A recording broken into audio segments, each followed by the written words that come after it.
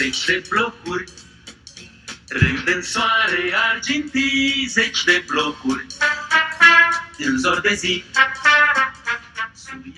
Welcome to the Evolution of Capitalism podcast. My name is Mate Rigo of Yale and US College, and I am talking to Liliana Iuga today, who has defended her dissertation at Central European University titled Reshaping the Historic City Under Socialism, State Preservation, Urban Planning, and the Politics of Scarcity in Romania, 1945 to 1977.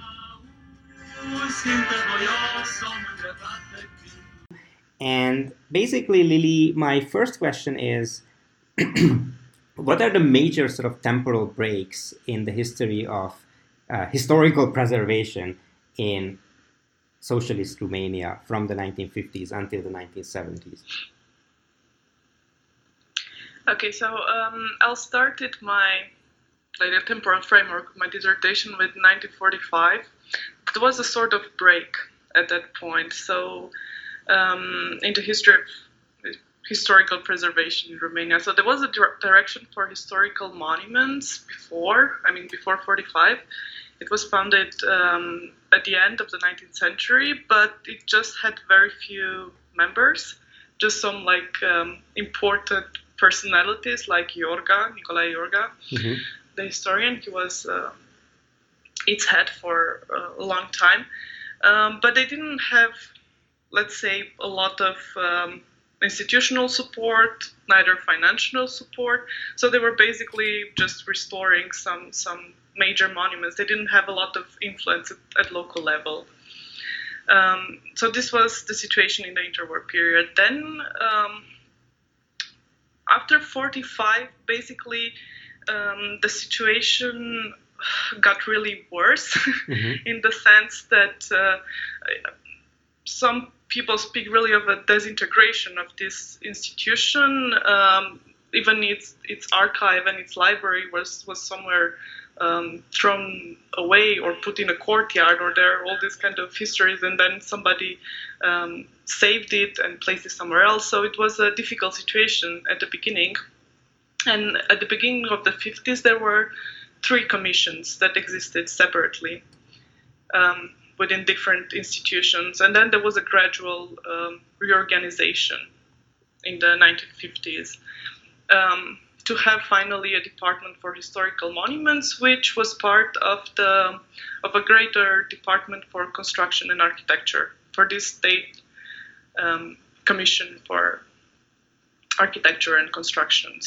So in the 1950s and 1960s, I would say preservation was better organized in the sense that it had specialists that were trained during the interwar period, and also young professionals were kind of enthusiastic about this activity, and they also benefited from institutional support. Because as part of the State Committee for Architecture, they were really,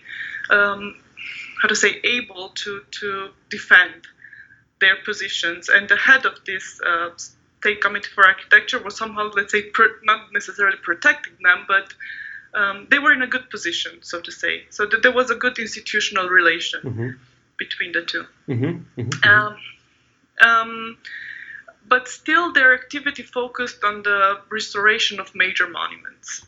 So there was still this sort of, let's say, 19th century view on what preservation should deal with.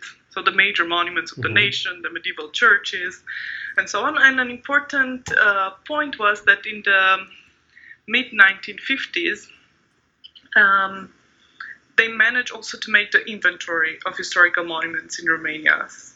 So such an inventory didn't exist previously. So it was for the first time. Of course, it existed for Transylvania, for example, but not for the rest of Romania. Okay. And this kind of, let's say, equilibrium or status quo starts to change from. So after Ceaușescu came to power, because he wanted to reorganize his power base. So he started to change this kind of institutional organization. These state committees were reorganized, and this state committee for architecture precisely no longer existed. So ceased its existence in 1967. So also the Department for Historical Monuments lost its protector, so to say. And a lot more power was given to local administrations. So then there was, at the beginning of the 70s, there was a curious shift, like the monuments went to culture, to the departments for culture, and those were more politically subordinated, and so on and so forth. But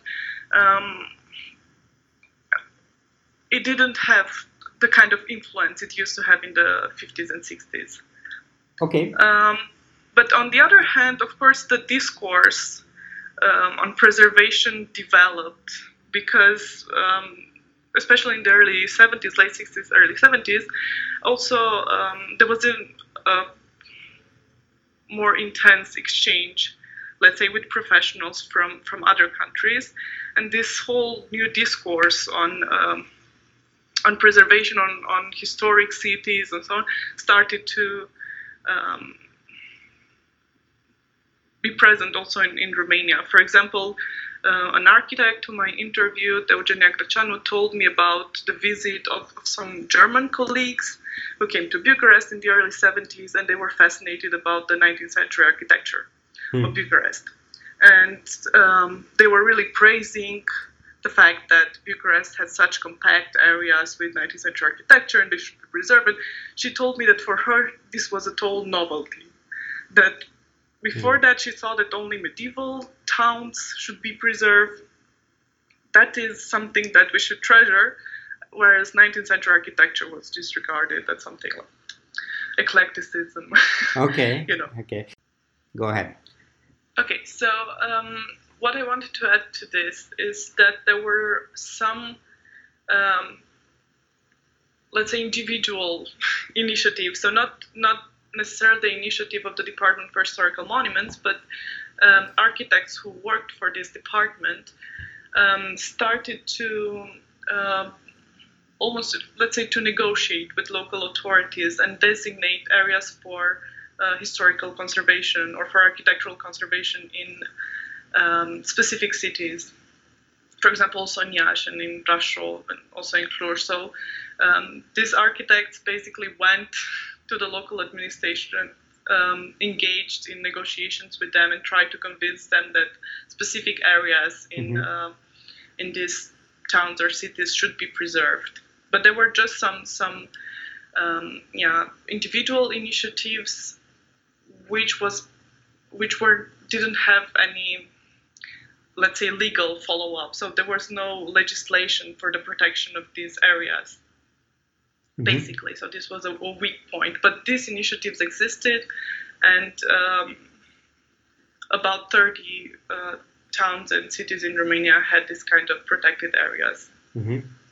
Yeah, and I think what's so new and interesting about your project is that, we often think of communist and especially Romanian communist urbanism in terms of destruction and neglect, right? And you're trying to point out that, that there is more to it and there is a strong tradition of preservation. And now that we're talking, it seems to me that preservation, at least in the 50s and 60s, was in the hands of technocrats, right? So unlike Iuga, who was a historian, in your work for the 50s and 60s, you mostly mention architects, right? Who speak in the name of some sort of engineering expertise. And I was wondering whether that's true, and whether the debates that they had about historical preservation were these about history, nationalism, or about, creating a modern urban space strictly on the basis of science, right, and technology. Yeah, so it is true. I mean, I don't know to what extent we can call them technocrats, but it is true that they have this approach, which is more technocratic, of course, than a historian who is just maybe interested in the history of the nation and promoting a certain kind of historical narrative through buildings, whereas architects are more interested in the material side of it. I'm not sure that really there was this kind of debate necessarily. For me, it was more like, not necessarily that they tried to catch up, in the sense that by initiating this inventory of historical monuments and so on. So these were things that in other countries or in other national contexts have been done at the end of the 19th century. Mm-hmm.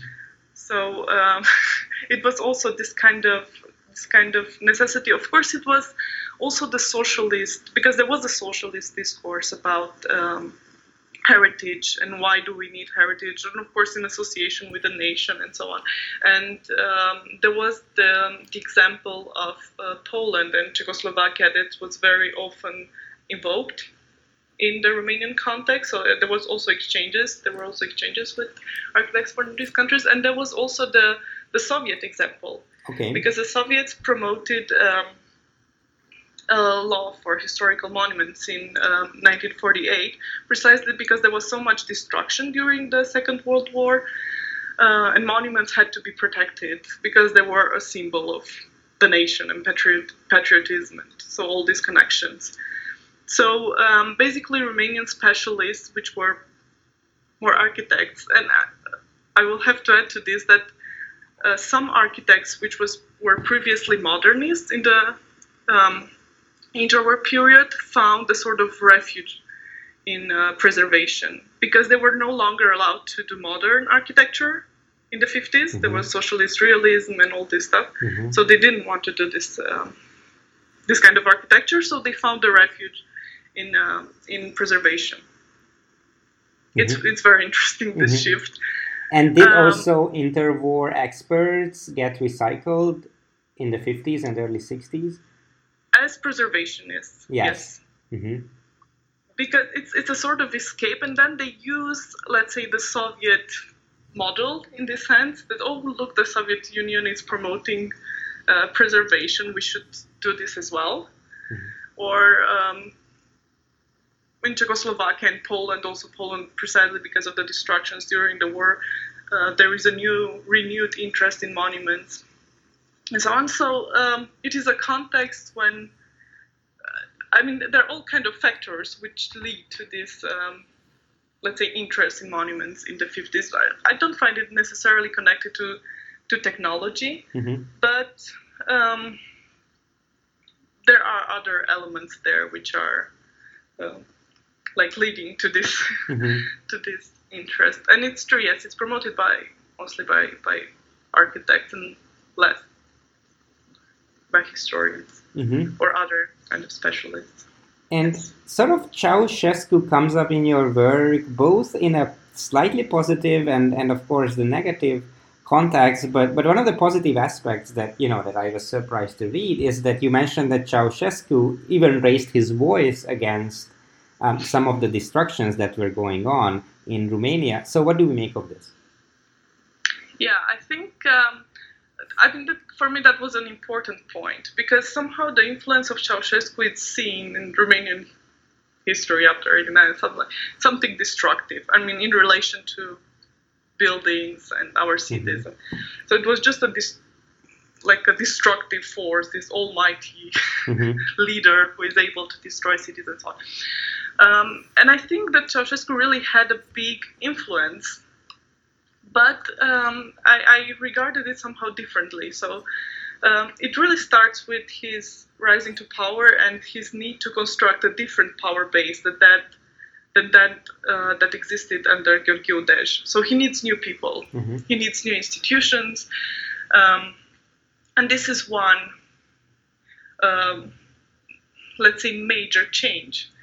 For example, also in terms of local authority. So in the 50s, 60s, you have, let's say, the mayors. They're no longer called mayors, but the mayors. The local leaders are either from the working class or even some intellectuals and so on. And their approach to the city, it's more considerate towards what exists. Whereas the new people he promotes in the 70s, there are new people who are close to him, who are in the party school and so on and so forth. They don't care so much about what exists. They have this kind of new mentality that everything has to change. We are bringing about this transformative force, which is communism, blah, blah, blah. And it's a big difference in the approach of local authorities. So just because he promotes different people. And also this institutional change that I referred to before with the state committees and so on and so forth. And his second major impact is his critique of modernism. So in the 60s, modernism was not just in Romania, of course, at international level. It was the architecture that was built, modernist architecture. And of course, there is a criticism of modernism everywhere. But in Romania, Ceaușescu took this also as a kind of personal project. And I could see this very clearly at local level, the kind of impact this had. So, for example, districts, there were new districts that were built with these blocks in parallel rows, and there was a lot of green space in between. So the approach was, to have towers in the park. This was modernist, with a lot of green space. Ceaușescu thought that this was a waste of space, to have so much green space in cities. We don't need so much green space. So in between two blocks, local engineers, construction engineers, were forced to build a new block, and they were against it. I could see this in discussions at local level, how they were opposing this idea, but still there was a directive which came from Bucharest, they had to do it. Everyone was against it, even local leaders were against it. Still they had to do it. So this was his his big impact. But then the other aspect we have to take into consideration is the scarcity of resources, because this decision to build a new block in between two blocks was made really in order to save resources. Because if you expand the city horizontally, you need new infrastructure. There are a lot of other costs involved, and that's why he also had in some situations a kind of preservationist attitude and opposed, let's say, unnecessary demolition. There is an interesting discussion, for example, with some local leaders, I think from Galați, where he was saying that it was okay. I mean, he agreed on the demolition of the city center to be rebuilt and so on, but these demolitions should not extend to other districts. And he was criticizing local leaders for encouraging further demolition. So the preservationist attitude is just for the sake of saving resources. Because if you demolish houses, the state had to provide new housing for those people who are living in those houses. And is it what we see here also sort of bears witness to a divide and rule strategy, making the institution that's in charge of historical preservation weaker? And you also mentioned that the institute itself, because there was such an amalgam and sort of mix of experts coming together in these institutions, there was a lot of debate within these institutions. And you also argue that because of these internal debates, historical preservationists could not further their interests so effectively and efficiently. Is that am I reading it well or right? It seems to be this way. So I interviewed basically one architect. I mean, the last architect was still alive, was part of these institutions, because they're of course older. And but I read also other memoirs and documents, and it seems that there were a lot of dissensions, misunderstandings. So this institution could not function basically as a unitary, strong group of people who followed the same interest in a way. And there were there were dissensions, and I think that this contributed, to the weakening of the preservationist discourse and the voices. Of course, this institution was basically almost destroyed until the 80s. Mm-hmm. So in the 80s, then you have more isolated voices, people who are criticizing, but they're not part of an institutional structure necessarily. So I couldn't say make a very strong argument about this, but it seems to me that this really contributed to the weakening of this. Mm-hmm. And then if we look at the 80s, there were more and more interest shifted towards other areas of preservation, let's say paintings in churches, mm-hmm. or this kind of stuff. So we are still doing preservation, but not in cities, not in.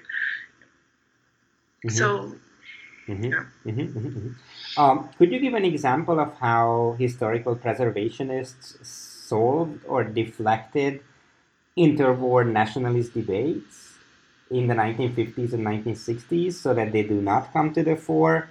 I'm just thinking of one example in your dissertation, but probably you can give a better one, is the restoration of the Bethlen Tower, one of the remnants of the medieval fortification of Cluj in the 50s and 60s. And instead of making it into a historical exhibition on medieval Cluj, in fear of making it into a Hungarian nationalist exhibition, they just decided to turn the bastion into an old weaponry museum, right? Something that's neutral. So that's just one example, but can you give other examples of how these experts of various, nationalities and even political convictions came together, right? Because it's interesting that you would have Edgar Balogh, who is of course a leftist, but he's a Hungarian or a Transylvanian Hungarian with German origins and all that, and you have various Romanians working together, and it seems to me that nationalism is not at the center of your story. Yes, it's true. It is not, because I think a lot of these Romanian architects, which were part of the Direction for Historical Monuments, they were great admirers of the architecture in Transylvania, so to say. Mm-hmm. So they treasured this really as part of a, universal, architect for art history canon. So you have medieval fortifications, medieval churches, Gothic, Baroque, things that in the rest, or in Wallachia and Moldavia, didn't exist in this form. So at this point, for them, it was not relevant. For them, it was a great honor that they had the chance to participate in the preservation of this kind of architecture. So I didn't find this kind of, let's say, dissensions that to associate built heritage with a kind of nationalist discourse. Mm-hmm. So this is, German, or there was a bit of misunderstandings, let's say, in the early 50s associated with monuments or important buildings in German towns such as Brasov. There were people who wanted to demolish, suggested that they should demolish Saxon buildings because they were fascist. That's interesting. This kind of discourses existed, but just in the early 50s, and there were also locals who reacted against this. It is not possible to demolish churches or so on because they're not fascist and so on. So this kind of discourse existed, but apart from that, I think they were all, at least the architects that I talked with, they were all very great admirers of the architecture existing in Transylvania and so on. And I think also at the local level, at least for Cluj, I could see that there was interest in preservation, and I suspect it was promoted by Hungarians mostly, because they also had a good tradition in this regard. Mm-hmm.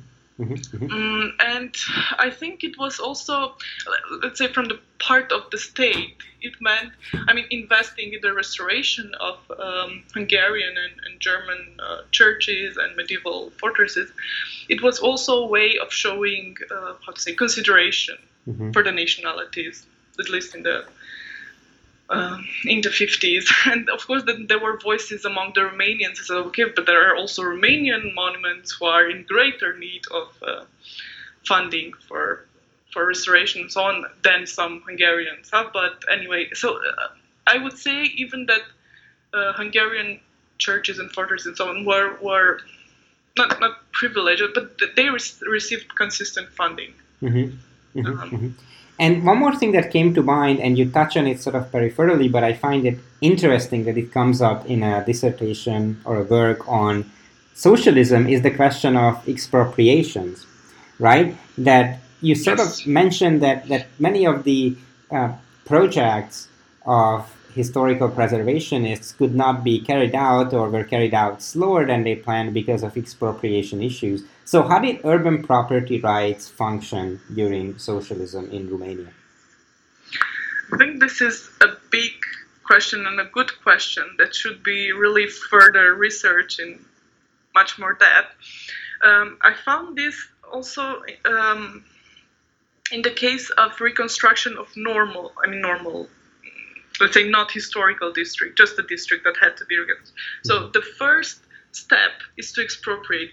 There is this idea that, of course, there was the nationalization of property and property rights were no longer an issue. But actually, it was a big issue because just, I think, 22-25% of buildings were nationalized during communism, and in 48, and for all the rest, the state had to pay.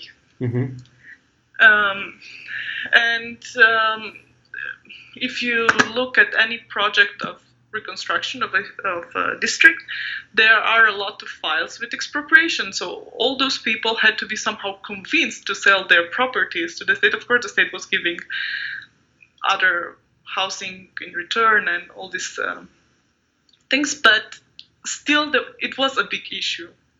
And I couldn't look a lot into this because of some issues we still have at the archives because of these restitution laws and so on. They were really reluctant to give me information about this in the archives. But even in Cluj, I could see, for example, in the city center, of course, that the let's say Hungarian churches preserved a lot of their properties in the city center. So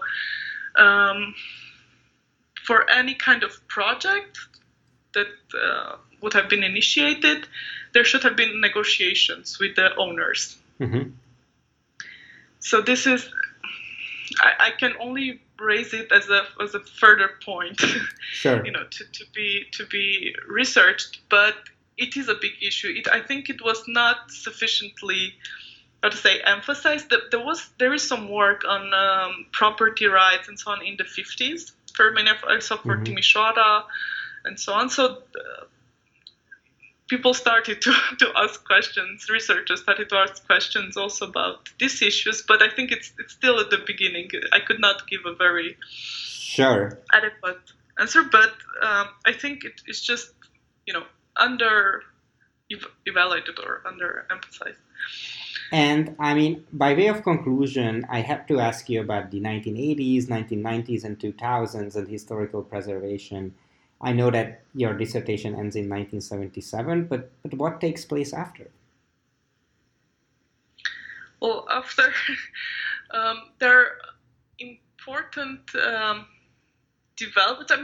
To a certain extent, there are also continuities. Let's say in what concerns the preservationist discourse, so just the discourse itself, not the actions and so on.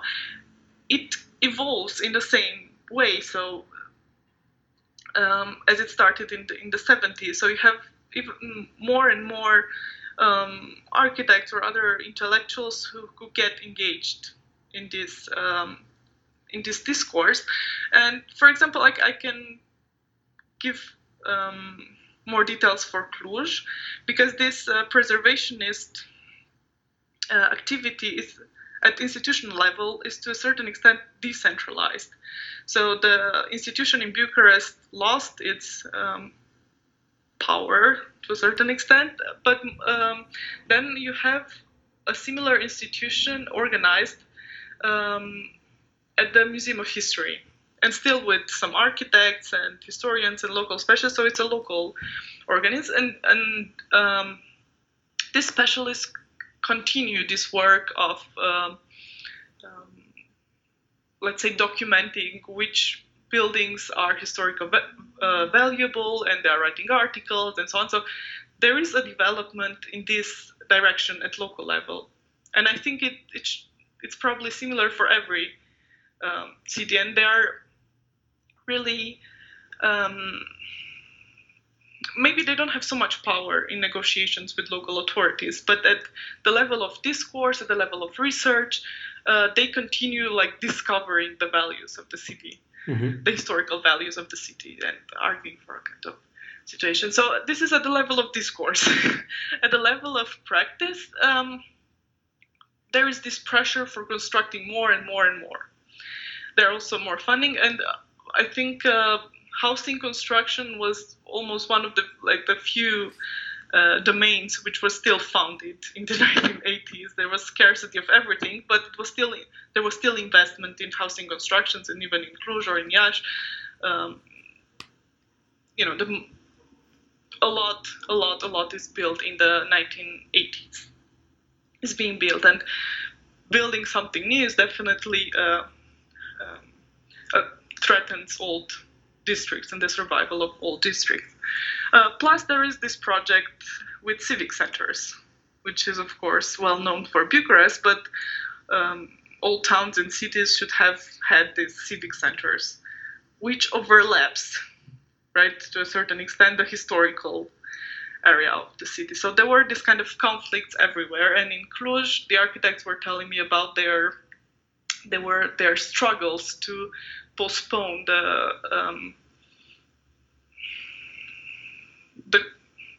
even discussions about this topic with local authorities, in the sense they were proposing different projects. Maybe we should locate it here or there or in another place, and they were trying somehow to avoid the discussions about the civic center. So you have much stronger debates, I think. So I think there is a rise of a rise in preservationist attitudes, but there is also a lot of investment directed towards the development of cities. And so these two come very strongly in conflict, and the situation in Bucharest was the most discussed, with the civic center and all the demolitions there. And of course, that was a major project. But similar discussions took place everywhere in Romania. And I should add, after 89, it is interesting that these architects were on one hand criticizing what happened in the 80s and all these things, and then they're saying, but in historic centers after 89 there was more destruction than previously, including in Cluj. So because of course all these investors, and it's somehow a different context in which they lost their power. It's interesting to see that the old architects, I'm referring here mostly to Cluj because I know them better, they still try to get involved in the discussions of what happens to the city, new projects, but they still have the old framework. So how things were decided previously. There was an architect was responsible at district level, and he had so much decisional power, and he could do this and this. And in the last days, I was part of such debates here in Cluj, and they still refer to this kind of old institutional framework. And so I think after 89, although there was, of course, we have an institution now which is called like for the protection of heritage. We have a new inventory. We have, let's say, more power, but there is still a lot of destruction going on. And this is somehow something that the old architects, I always call them the old architects, something that is hard to explain for them, because they were thinking so much, if we had the better legislation, it would be easier to prevent destruction. But destruction is still happening. Although, of course, there is also restoration and other funding for restoration. And it's a different context, but still, we cannot say that the situation has so much improved because we have, capitalism, democratic countries, so to say. Sure. Liliana Iuga, thank you so much for the conversation. Okay, thank you. Mi-a dus un bilețel, îl prind iute și-l citesc, spor la lucru și te iubesc, și te iubesc, și te iubesc, și te iubesc.